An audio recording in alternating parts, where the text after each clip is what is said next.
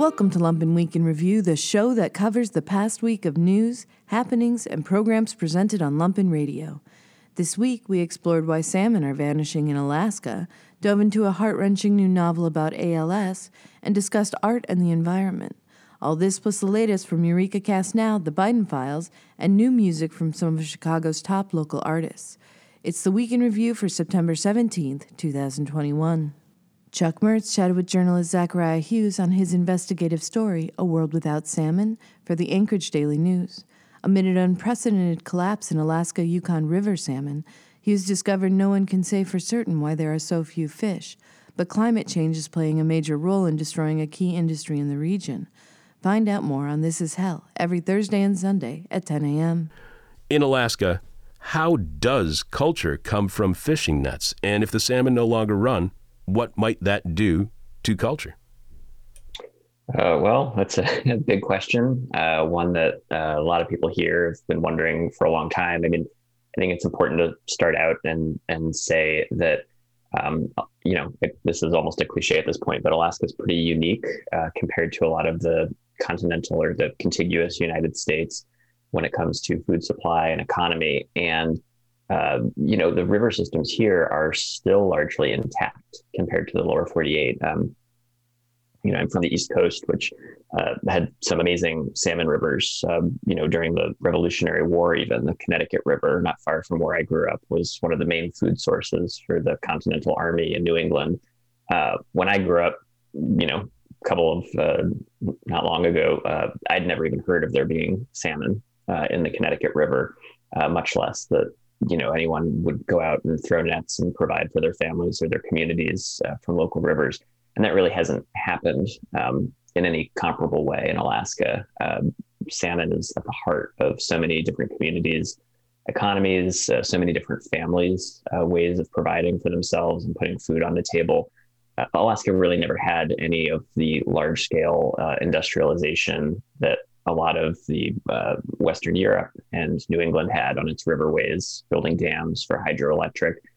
And so as a result, there's been a lot of continuity in fish returns. And, the coastal Alaska encompasses a number of different indigenous groups, all the way in the southeast from the Panhandle, which are Tlingit and Haida primarily, also Tsimshian, Alaska Native groups, up through where we're talking about the Yukon, which is primarily Yupik, and then further north into Inupiaq territory. All over the place, people depend on the yearly return of salmon. And in terms of culture, it's hard to overstate. Whole years are planned around when the salmon return, because you have this very short window of anywhere from 4 to 8 weeks, depending on the species, when incredible volumes of wild, healthy, natural protein returns to the waterways. And so it's not just about being on hand to catch salmon, but also having whole families around to help provide labor to process them, to dry them, to treat them and cure them, to store them, so that you can really maximize storage. And so in Imanik, the place where we're talking about, the place where I visited for this series of stories, you really have families putting away up to 1,000 pounds of fish, something that can seem sort of abstract and unimaginable, but just hundreds of big silver salmon per family. And that's not including the commercial harvest, which is a sort of separate animal. And we can sort of split off how household use and commercial use are different. But it's kids are out of school, families will go to what we call here, camps or fish camps, which are oftentimes just sort of like very bare bones utility structures that families maintain and spend weeks or months of the summer at, focused on food. And that's family time. That's a way to pass down knowledge about values and how to properly treat fish, how to work with a team, and so it really can't be stressed enough that salmon are at the core of a lot of different family models, a lot of different cultural systems out here. So is the end of salmon then a threat to the more collectivist, communitarian type of lifestyle that the indigenous experience within the Yukon?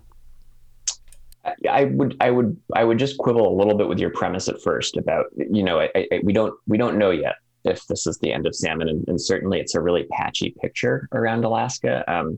The most high profile fishery, the one that people, if they eat salmon in Chicago or on the West Coast, even the East Coast, are familiar with a lot of the time is sockeye from Bristol Bay.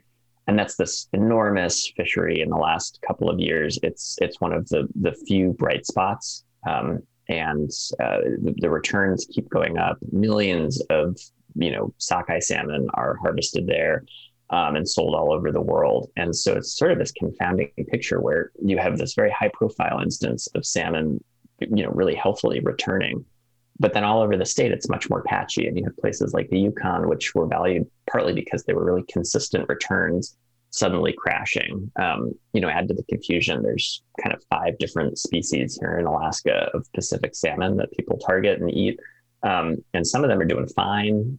Some of the species, like what we call pink salmon, which are sort of the smallest, and I don't think I'm speaking out of school here, but least tasty salmon, they're doing great. And at the same time, these big prize species like king salmon are declining all over the place. And there's a bunch of theories why.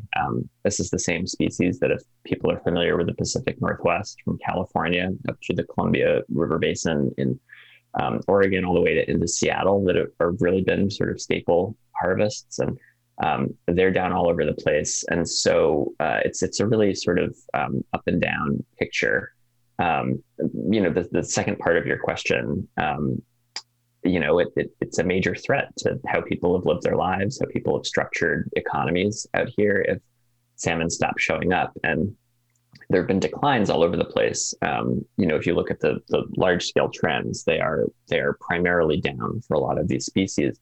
But it's hard to get a sense of it on a year-to-year basis, because sometimes there'll be these booms and then other times there'll be these busts. And that variability, I would say, is as much of a threat in the short term as the overall declines are in the long term, because people just don't know. They lose practice. They have years like this on the Yukon where there's nothing to do. And so skills atrophy, equipment atrophies, commercial supply lines atrophy, and buyers look elsewhere for consistency. So I think in the short term, that's the major threat, even as we're trying to figure out, what's happening that's causing long-term declines overall. We'll get back to what's happening in Bristol Bay in a little bit, because that is fascinating. That's part of the kind of mystery of what is happening with salmon in the Yukon region. You start your writing with Cyril Jones, an indigenous man, a Yupik man, pulling up in a boat with the carcass of a moose he shot. You write, some have boated hundreds of miles in search of salmon outside the region, looking for salmon. Others piloted aluminum skiffs 40 miles into the open Bering Sea, hoping for halibut. For Cyril Jones, the moose provided an early opportunity to put away real food, with enough left to distribute some to those who might otherwise go without. Again, there's the collectivist process of indigenous culture. Can those who depend on salmon for food or a wage simply move on to different areas and fish there, or simply go switch to hunting moose as a larger part of their diet? Can't they just make this process, just switching to a new substitute? They did it once with going from sockeye salmon to chum, so why not just move on to another source of food again? The short answer is no. And I guess the longer version of that is, at the core of the Yupik value system is resilience, adaptability, resourcefulness. And so people are very good at pivoting, but you can only pivot so many times before you kind of run out of maneuvers. And so, in a down year, sure, moose might be a substitute, but really whole households are built to, go after local, close by salmon. The equipment is there, the knowledge is there, and it's really not tenable to send people or to ask people to journey 130, 160 miles in these small 20-foot aluminum skiffs in open water. It's dangerous, for one, and then fuel is just shockingly expensive in Western Alaska. So it takes a huge chunk out of household budgets just to be able to sort of get out there to have a chance. And add to that the danger, and it really is kind of a recipe for disaster if you're that becomes your primary way of doing things. And in terms of sort of the pivot from salmon species, it's not so much that people gave up on Chinook or king salmon, as those numbers have sort of steadily declined. It's that those were really the first opportunity. Salmon, this is kind of a thing that I didn't know too much about, but salmon come back in waves, and sort of the largest species return the earliest. So those are king or Chinook salmon, the most prized species, and they really start returning to the Yukon region in June. And then the next really voluminous opportunity is chum salmon, which are also very good, not quite as fatty a lot of the time as kings, not as big, but still delicious. And there's just tons of them. I mean, hundreds of thousands of fish passing through at a time. And so those were really sort of the backfill, or the sort of supplemental salmon species that people went to. It wasn't an either or, it was a sort of both and that people had there. And the other thing is, it's hard to shoot a moose. They're big. The hunting is arduous for moose. They're relatively new to that region, and so it's a good opportunity for protein, but it's a very different experience. It'd be sort of like if I told you, instead of going to the grocery store where you can get all of your produce and meat and cereals and LaCroix. I'm not sure what your grocery basket looks like, but on one go, instead you've got to go to this butcher shop on the other side of town, and they might have the item that you were planning your menu around, and then you've got to go to the vegetable monger on the other side of town, and maybe they'll have something. There's just a lot more precarity than there was before, and I think that's a big part of what's contributing to food insecurity.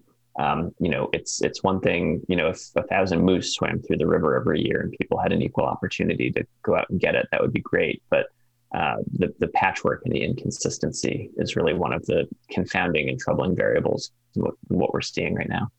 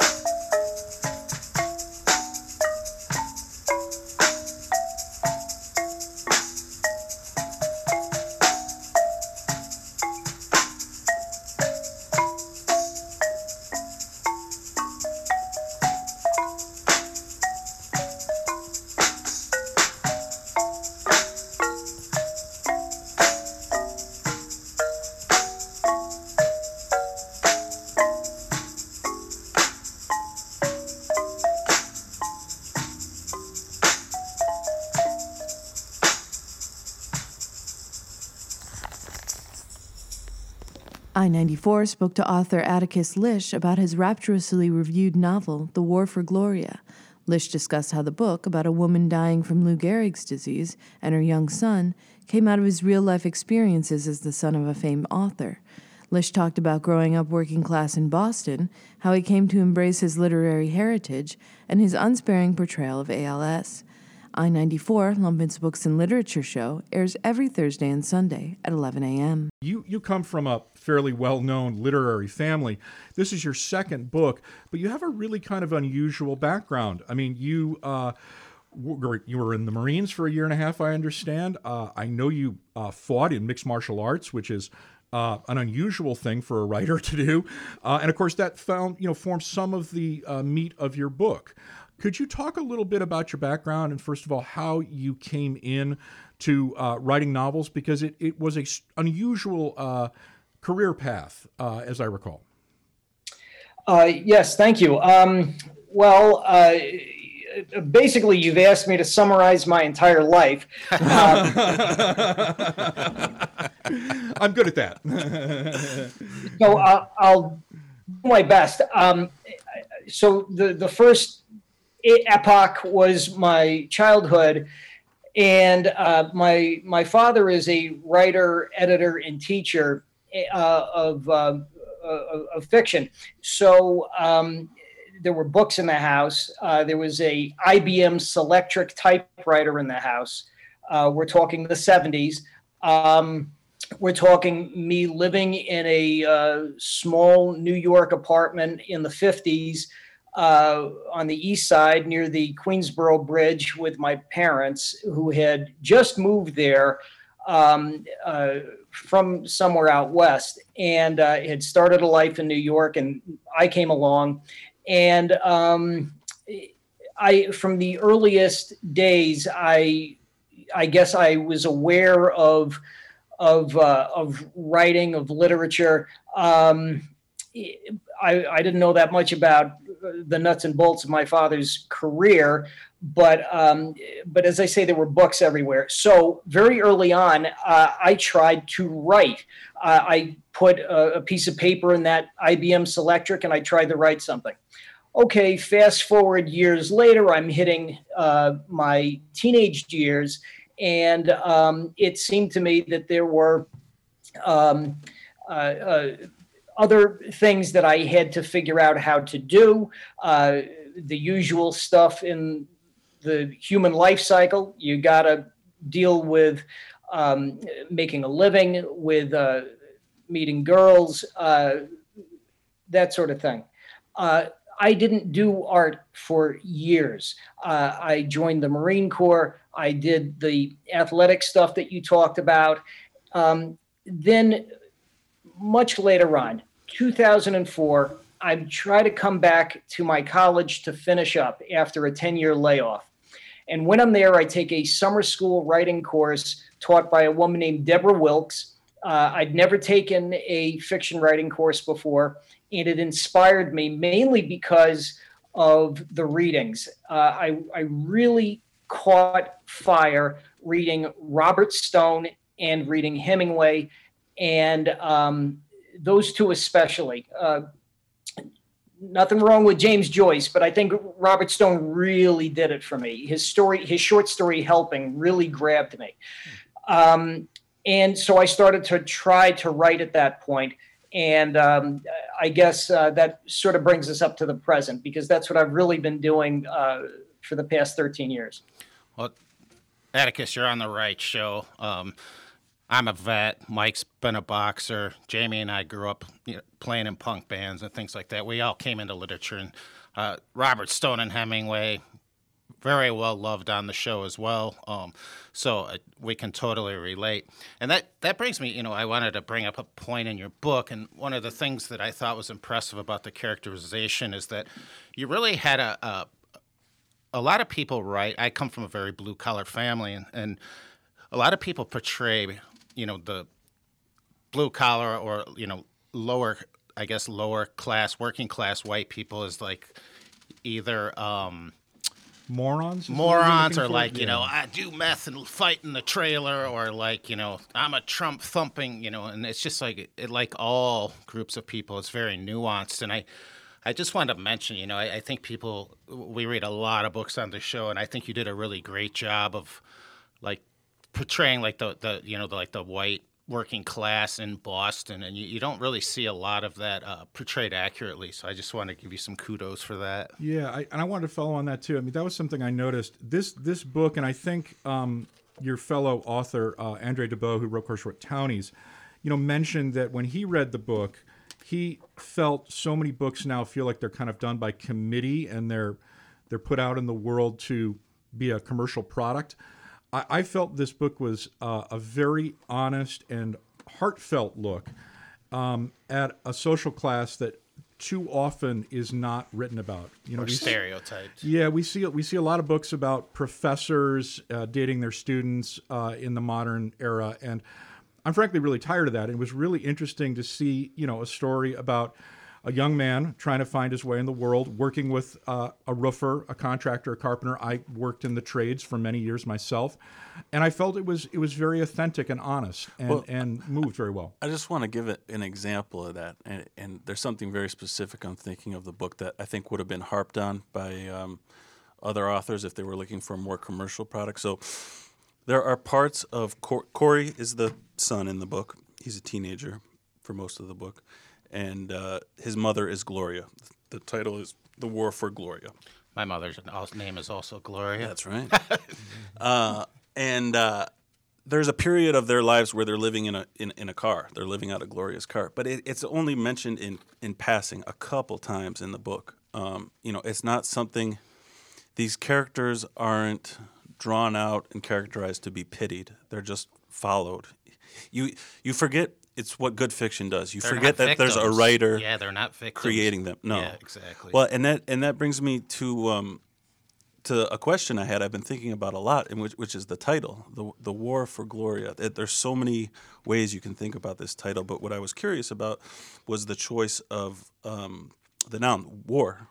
It could have been the struggle for Gloria, and I thought about how that word is used a lot in movements now, and struggle kind of implies a sort of victimization, whereas war turns you into the aggressor, and Gloria is of course the Latinate for glory.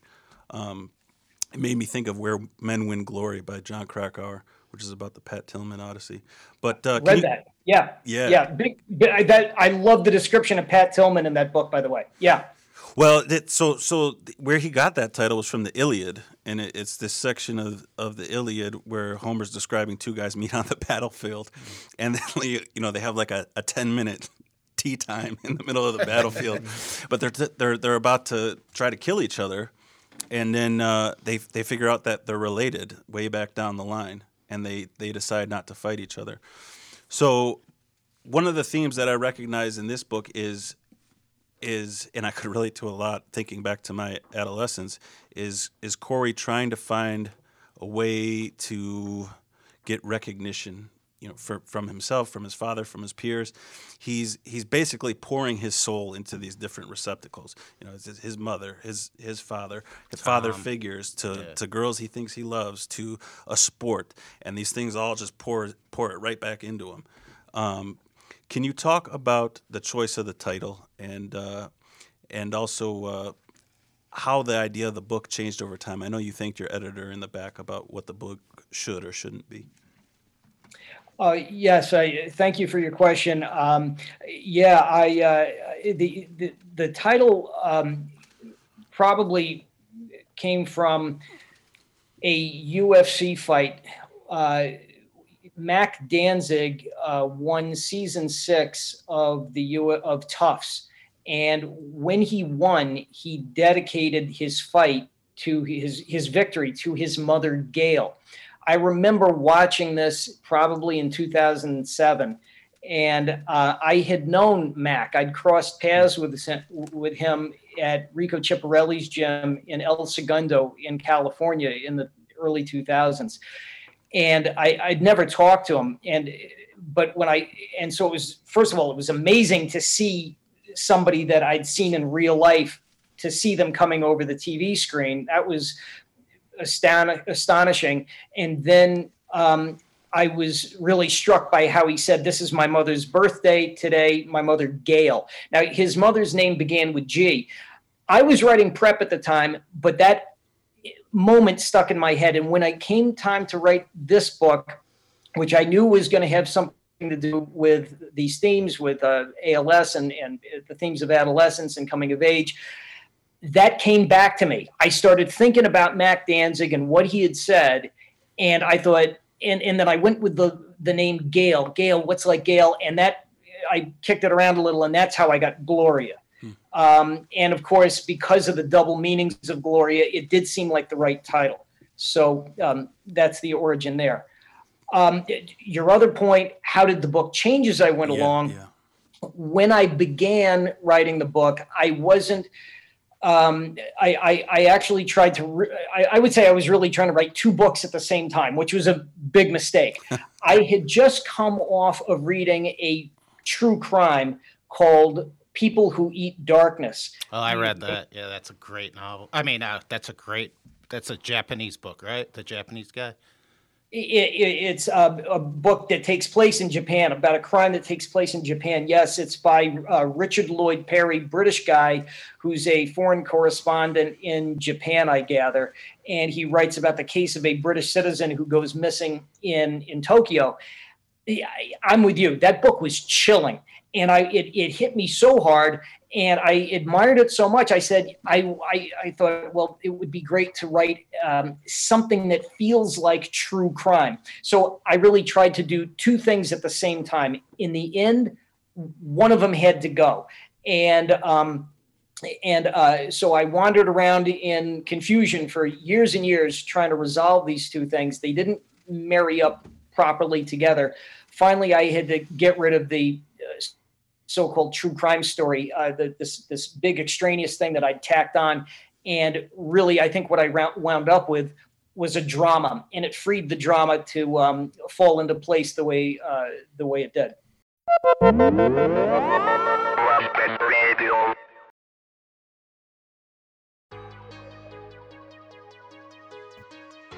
This week on the Biden Files, Biden orders all businesses to vaccinate employees, a seemingly drunken Rudy rants on 9/11, overdoses soar from ivermectin, a top general reveals he warned China and moved to stop Trump declaring war, Gavin Newsom easily survives a recall, and Biden's approval ratings continue to drop. These are the Biden Files. Day 234, September 10th. Biden ordered all businesses with more than 100 employees to require their workers to be vaccinated against COVID or face weekly testing. Saying, quote, our patience is wearing thin, Biden signed a pair of executive orders and issued new rules from the Department of Labor that will now require 2/3 of the American workforce to be vaccinated. That includes any business with over 100 employees, federal contractors, and healthcare workers in any institution that receives Medicare or Medicaid funding. The Republican National Committee immediately pledged to sue the Biden administration. The governor of South Carolina, Henry McMaster, said he would fight President Biden, quote, to the gates of hell. Biden appears to be on extremely strong legal ground, however. In his speech, he also criticized several Republican governors for, quote, ordering mobile morgues instead of encouraging vaccinations. A federal appeals court reinstated that state's ban on school mask mandates. In July, Governor Ron DeSantis signed an executive order banning mask mandates in public schools and threatened consequences for districts that defied his order. Miami-Dade County Public Schools, which is the fourth largest district in the U.S., is among the 13 of Florida's 67 districts that had imposed mask requirements in defiance of that order. In response, the Florida Board of Education imposed funding cuts on those districts. Biden accused Republican governors fighting mask mandates and other COVID-19 precautions in schools of, quote, being cavalier with the health of these kids, adding, quote, we're playing for real here. This isn't a game. Capitol Police arrested a man armed with multiple knives, a bayonet, and a machete near the Democratic National Committee headquarters in Washington. Donald Craighead told Capitol Police he was on patrol and began talking about white supremacist ideology and other rhetoric pertaining to white supremacy. His pickup truck also had a swastika and other white supremacist symbols painted on it. Day 235, September 11th. Two living presidents used the anniversary of the September 11th attacks to urge Americans to come together in an effort to weather deep political and cultural divisions. Former President George W. Bush spoke from the United Flight 93 memorial outside Shanksville, Pennsylvania, as he and President Biden acknowledged that what has happened in the years since has only challenged the notion that Americans do prize coming together. Shortly after Bush spoke, Biden arrived near Shanksville to lay a wreath and visit a boulder where, in 2001, a plane filled with passengers and crew members who had wrestled control from hijackers had hit the ground. Notably absent from the proceedings was another living president. Trump had received information about the memorial event in New York City, but his spokeswoman said he instead chosen to visit a police station and a firehouse where he spoke little about September 11th and instead repeatedly denounced Biden. Trump also issued a series of statements that criticized Biden's handling of the withdrawal from Afghanistan and praised his allies, including Rudy Giuliani, his personal lawyer, as, quote, the greatest mayor in the history of New York City. Bush also called the January 6th Capitol rioters extremists, warning that, quote, they are the children of the same foul spirit. Bush said the U.S. has seen growing evidence that the dangers to our country can come not only across borders, but from violence that gathers within. Bush added it is our continuing duty to confront them. Trump responded by calling Bush a failed and uninspiring president who shouldn't be lecturing Americans about the threat posed by domestic terrorism. Meanwhile, Rudy Giuliani, at a 9/11 commemoration dinner on Saturday, called a top U.S. general an idiot, imitated Queen Elizabeth, and distanced himself from Prince Andrew. During an appearance at an annual dinner held at Cipriani, a seemingly drunk Giuliani wondered if General Mark Milley, quote, "How's that guy a general?" while imagining physically assaulting the decorated Joint Chiefs of Staff chairman because of his advice to close Bagram Air Base in Afghanistan. Giuliani also claimed that Biden doesn't belong in New York City for the 20th anniversary of the Twin Tower attacks. And in a surreal happening, Triller, a social video app that is much less popular version of TikTok, put on a pay-per-view fight between a 58-year-old Evander Holyfield, who hadn't fought in a decade, and a 44-year-old mixed martial artist, Victor Belfort, and then paid Trump and Donald Trump Jr. to serve as live commentators on the 20th anniversary of the September 11th attack. Belfort won by a TKO in the first round after the referee stopped the bout because it was clear Holyfield never should have been allowed into the ring. Jim Lampley, who was to serve as the announcer, pulled out on news that the Trumps were calling the fight. In the end, it proved to be one of Trump's highest profiles and lengthiest public appearances since leaving office, and a fairly rare event in light of a suspension from a number of social media sites.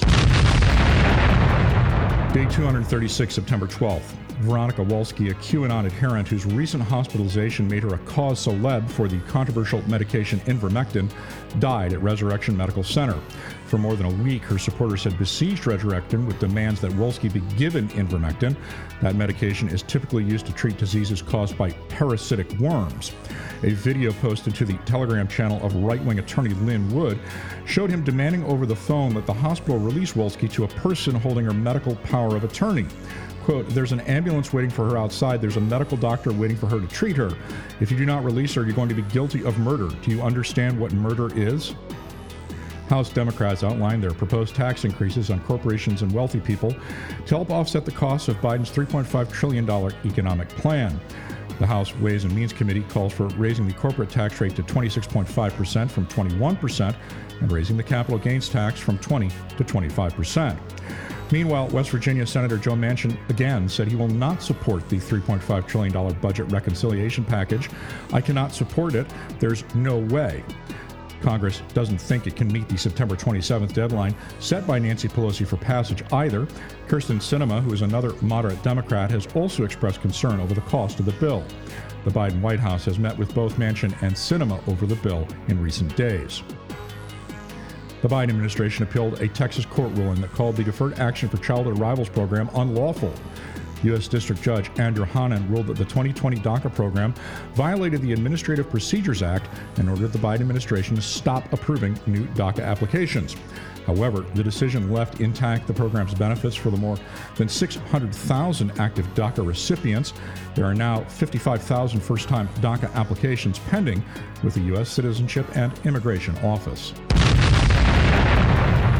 Day 237, September 13th. California is bracing for a momentous recall election tomorrow, with Governor Gavin Newsom battling to hold onto his seat. Some 46 candidates are vying to replace him, a mix of the sober and serious that includes Olympian and reality television star Caitlyn Jenner, the pink Corvette-driving Hollywood enigma Angeline, and arch-conservative talk show host Larry Elder. The recall effort is being driven by far-right mega-donors who see it as a rare chance to seize control of a populous state. Newsom, however, has vastly outraised the GOP and enjoys a significant advantage in polling heading into the election. It was revealed the chairman of the Joint Chiefs of Staff twice called his Chinese counterpart in the final months of the Trump administration to reassure him that Trump had no plans to attack China in an effort to remain in power. He also said the United States was not collapsing. The revelations come in a new book by the Washington Post reporters Bob Woodward and Robert Costa, Peril. Mark Milley also took secret steps to limit Trump's ability to launch nuclear weapons because he feared he was unstable during his final days in office. Milley was, quote, certain that Trump had gone into a serious mental decline in the aftermath of the election and could go rogue. Milley called China twice to reassure them that a nuclear strike was not imminent.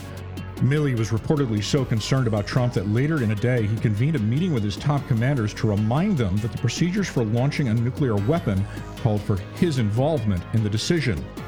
Vice President Mike Pence also struggled more than was publicly known over how to navigate Trump's demands that he upend the election certification. Speaking privately to former Vice President Dan Quayle, Pence appeared open to going along with Trump's plan and pushed the false claim that Arizona's voting results were wrong. He then asked whether there was any way he could delay certification. Quayle told him no. Following the revelations, Trump called for dumbass Milley to be arrested for treason. President Biden said he has complete confidence in Milley. Southern hospitals are now reaching crisis points in intensive care units as the Delta variant has led to spikes in COVID cases not seen since last year's deadly winter wave. 1 in 4 hospitals in the South, also the least vaccinated portion of the nation, report more than 95% of ICU beds occupied. Hospital occupancy has exploded dangerously in a band from New Mexico to North Carolina. Pennsylvania Republicans moved to seek personal information on every voter in the state as part of a brewing partisan review of the 2020 election results, rubber stamping more than a dozen subpoenas for driver's license numbers and partial Social Security numbers. The expansive request for personal information, directed by Pennsylvania's Department of State and approved in a vote by Republicans on a state Senate subcommittee, is the first major step in an election inquiry. The move adds the state of Pennsylvania to a growing list that have embarked on partisan-led reviews of the 2020 election. Day 239, September 15th. California Governor Gavin Newsom easily repelled a recall attempt in an election that is being seen as a harbinger for the 2020 races. Latino voters surged to the polls after Newsom and Democrats painted the opposition as dangerous acolytes of Trump. Newsom's critics started the recall because they opposed his stances on the death penalty and immigration, but it was his handling of the pandemic that won the day. Voters overwhelmingly said the COVID crisis was the number one issue on their minds. California has one of the nation's highest vaccination rates and one of its lowest rates of new virus cases, in part due to Newsom's mandates. The vote is also seen on a verdict on Trump and is a warning to Republicans. A federal judge has denied Trump's request to stop E. Jean Carroll's defamation lawsuit against him from moving forward. The case now proceeds to an appeals court, and it will weigh whether Trump is immune from the suit. Carroll alleges that Trump assaulted her in the Bergdorf Goodman department store in 1995 and then defamed her by calling her a liar when she went public with her claims. Trump and the Justice Department have argued that Trump cannot be sued because the comments were made while he was president. The Justice Department asked a federal judge to prevent Texas from enforcing a law that prohibits nearly all abortion, in an escalation of a fight between the Biden administration and those states' Republican leaders. The Justice Department argued in an emergency motion that the state adopted the law known as Senate Bill 8 to prevent women from exercising their constitutional rights. That reiterates an argument the department made last week when it sued Texas. North Korea launched 2 ballistic missiles in a clear violation of multiple United Nations Security Council resolutions that ban the nation from conducting such tests. It appears to be that country's first missile test in 6 months. Hours later, South Korea announced they had gained submarine-launched ballistic missile technology, making South Korea the 7th country in the world to occupy SLBMs. The tests by both Koreas in the same day highlighted an intensifying arms race on the Korean Peninsula. Nuclear disarmament talks between Washington and North Korea remain stalled.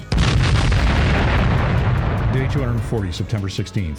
The number of Americans living in poverty fell to a record low last year due to the pandemic relief aid Congress enacted. Poverty fell to 9.1% in 2020. That is the lowest rate on record, from 11.8% in 2019. The Census Bureau estimates direct checks lifted 11.7 million people out of poverty last year. Unemployment benefits and food assistance programs prevented an additional 10.3 million people from falling into poverty. The U.S. made a major move in geopolitical warfare by arming the nation of Australia with ballistic missiles. That deal, however, has strained the NATO alliance. The move drew a strong reaction from France as it presaged a deal that Australia was withdrawing from a $66 billion move to buy French-built submarines. China also reacted angrily, suggesting that the Biden administration was upping the ante much as the Reagan administration did against the Soviet Union in the 1980s.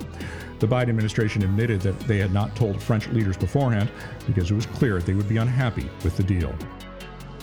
One of the 10 House Republicans who voted to impeach Trump for his role in inciting the January 6th insurrection announced he will not seek re-election in Ohio next year. Rep. Anthony Gonzalez, who is a former NFL player with a once bright political future, cited his 2 young children for the decision and noted the toxic dynamics in his party. He was the first Latino to represent Ohio in Congress. Gonzalez would have faced Max Miller in a primary. Trump has endorsed Miller, who is his former White House and campaign aide, as part of a bid to punish all those who voted for his impeachment. In a statement, Miller's campaign said Gonzalez had, quote, dishonored the office by betraying his constituents with the impeachment vote. The U.S. currently ranks last among the world's 7 wealthiest democracies in COVID vaccination rates. Unvaccinated people are 11 times more likely to die of COVID. 1 in 500 Americans have died from COVID in the 19 months since the nation's first reported coronavirus case. 42% of Americans approve the job that Biden is doing as president, 50% disapprove. These are the Biden Files. Nancy Clem chatted with Kathy Schwalbe, an artist who focuses on food systems, water, agriculture, and reuse. Schwalbe discussed her mixed media practice, how art connects one to the environment, and being human. Spontaneous Vegetation airs every other Sunday at 5 p.m. So I wanted to hear a little bit more about this project of public mending that you're doing and why you felt it important to cast it this way.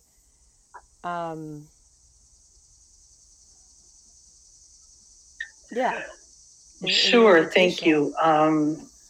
Thanks for reading the invitation. Firstly, you're the second person that has quoted me on it, and I'm always rather stunned that anyone pays attention to anything for more than about 3 seconds. And so I appreciate that, number one. This was born out of my own need to connect with people. I think it started there, inspired by several things, one including my interviewer, 15 plus years ago, invited me to her home, invited me to your home, Nancy Clem, to mend as a just as a way to get together in the winter and to fix things in a not such a solemn way, to be together and to mend things. And I kind of kept that in my pocket. I couldn't make it, but I kept the idea in the invitation in my mind. And as a recreation therapist, I've been doing mending groups in my long-term care communities for 3 decades. And then when I was one of the artist folks for DK several years ago, Barbara Kennan introduced me and the social practice piece I was working on. And she said, kind of like mending a life. And I was like, oh my goodness, it takes someone outside of your own self to tell you what you're doing. And then through the pandemic, I was thinking more solidly about gathering people to mend. And even though we're not anywhere near the after time, we're still sort of in the COVID time. But knowing that things are regularly falling apart and getting glued back together and falling apart and getting mended. We're sort of in the middle of things still falling apart in some places, right? And in other places, there's a sense that it's not as crucial, at least for now, and there is mending going on. And so I wanted to be part of that. And I wanted to create the Mending Project and invite people in to mend as a metaphor and as a functional thing. If people needed some things to mend, I've got mending supplies and I've got buttons, baby. Well, when I came to Jackson Park, I couldn't find you, and you were hidden away between this Italian plum tree that was resplendent with all this beautiful fruit, yes, and a sidewalk. And your materials were arranged on this large, long piece of limestone, and your sewing machine was connected to a gas-powered generator. Mm-hmm. What exactly did you bring that week, or do you bring to these mending sessions so you can be prepared for whatever shows up? Well, I picked up a cart that houses my sewing machine I got secondhand, and thread, elastic, buttons. We used a bodkin last week, which is this loop on one end, a pretty hardy piece of metal, and a hook on the other end. And we brought a piece of elastic through a woman's skirt so it doesn't fall off her tiny hips anymore. She was thrilled. So some other more esoteric sewing materials, and of course scissors and some fabric to do patching. I've got a little bit of iron-on stuff, but we're more about sort of using a needle and thread and stitching to fix cuffs, as you know. And the only couple of things that are sort of out of my wheelhouse, fixing zippers. And someone brought a couple of down coats, and a package of duct tape's probably going to do the best thing for a down coat. And zippers, I'm like, it's time to get a new pair of pants or whatever. But so far, nobody's brought me zippers. Why is stitching, the simple act of stitching, so important or fundamental of focus of this project? Really good question. It probably starts from the fact that I love it. And I've been doing some audiobooks over winter, and I was looking for something to be able to do with my hands while I was doing audiobooks or a movie and in the evening. And so I needed, because I just can't sit there like a lump. And so I started stitching, and then it sort of grew into this whole thing. So I started stitching some items for another part of the project, which is an addition of 10 mending boxes that are kind of part art, part function, as a supplement to the social practice. So an object for someone actually to purchase or trade with me about. And so I was stitching some things for those boxes too. And that's kind of how it all, I like a needle and thread. There's something incredibly satisfying about creating something or fixing something that is hardy and that will be with you for a little while longer. So yesterday I had out my circular saw and my screwdriver and stuff, and I was working on a bench outside. I was mending a bench, and that whole thing was more than falling apart when I received it, but it's on the mend now, and it might even accommodate someone sitting on it. And so I kind of use the micro tools, the needles and thread, and I like to use hand tools too. I kind of want to, I think about a couple aspects of mending, and one is, you've kind of answered it, like why we mend together, and maybe you can add on that, but add to that, but I also am really curious about why is it important to mend in public?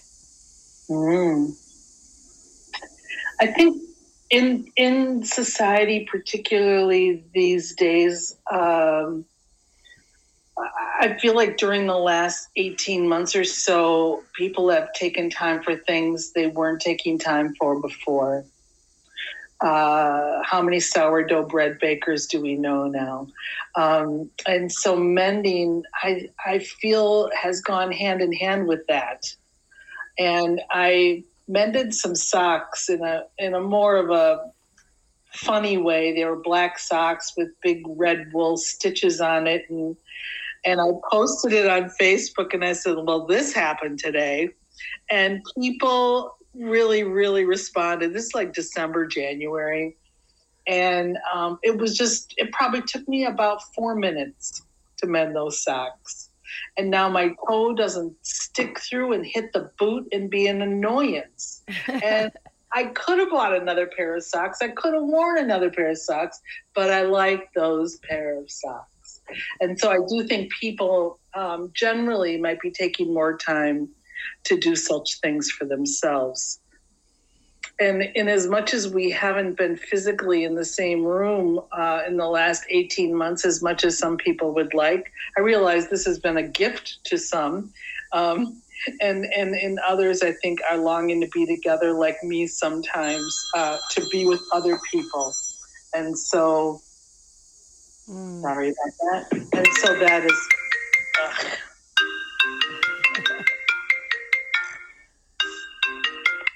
going to silence that, sorry. But that's sort of part of it too, is being together because we haven't been able to, and being together in a safe manner outside where the worry is not as strong.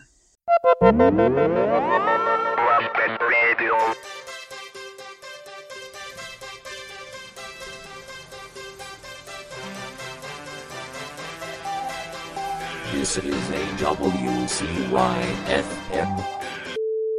Rowan, what you're describing is sort of like, I was actually thinking about this recently. As you know, I'm a media disruption developer, so I have to think about media a lot and its place in society and in all of our lives. And if you think about it, what you went on was sort of a spiritual hero's journey, which is one of the first, if you might call it, one of the first algorithms that was ever developed. I mean, if you think about it, the hero's journey is all about modular thinking, sort of like a lot of code is. It's class based.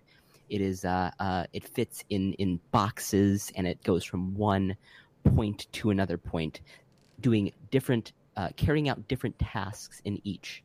In reality, I mean, we've been people for as long as we've been storytellers. I think we've been coders.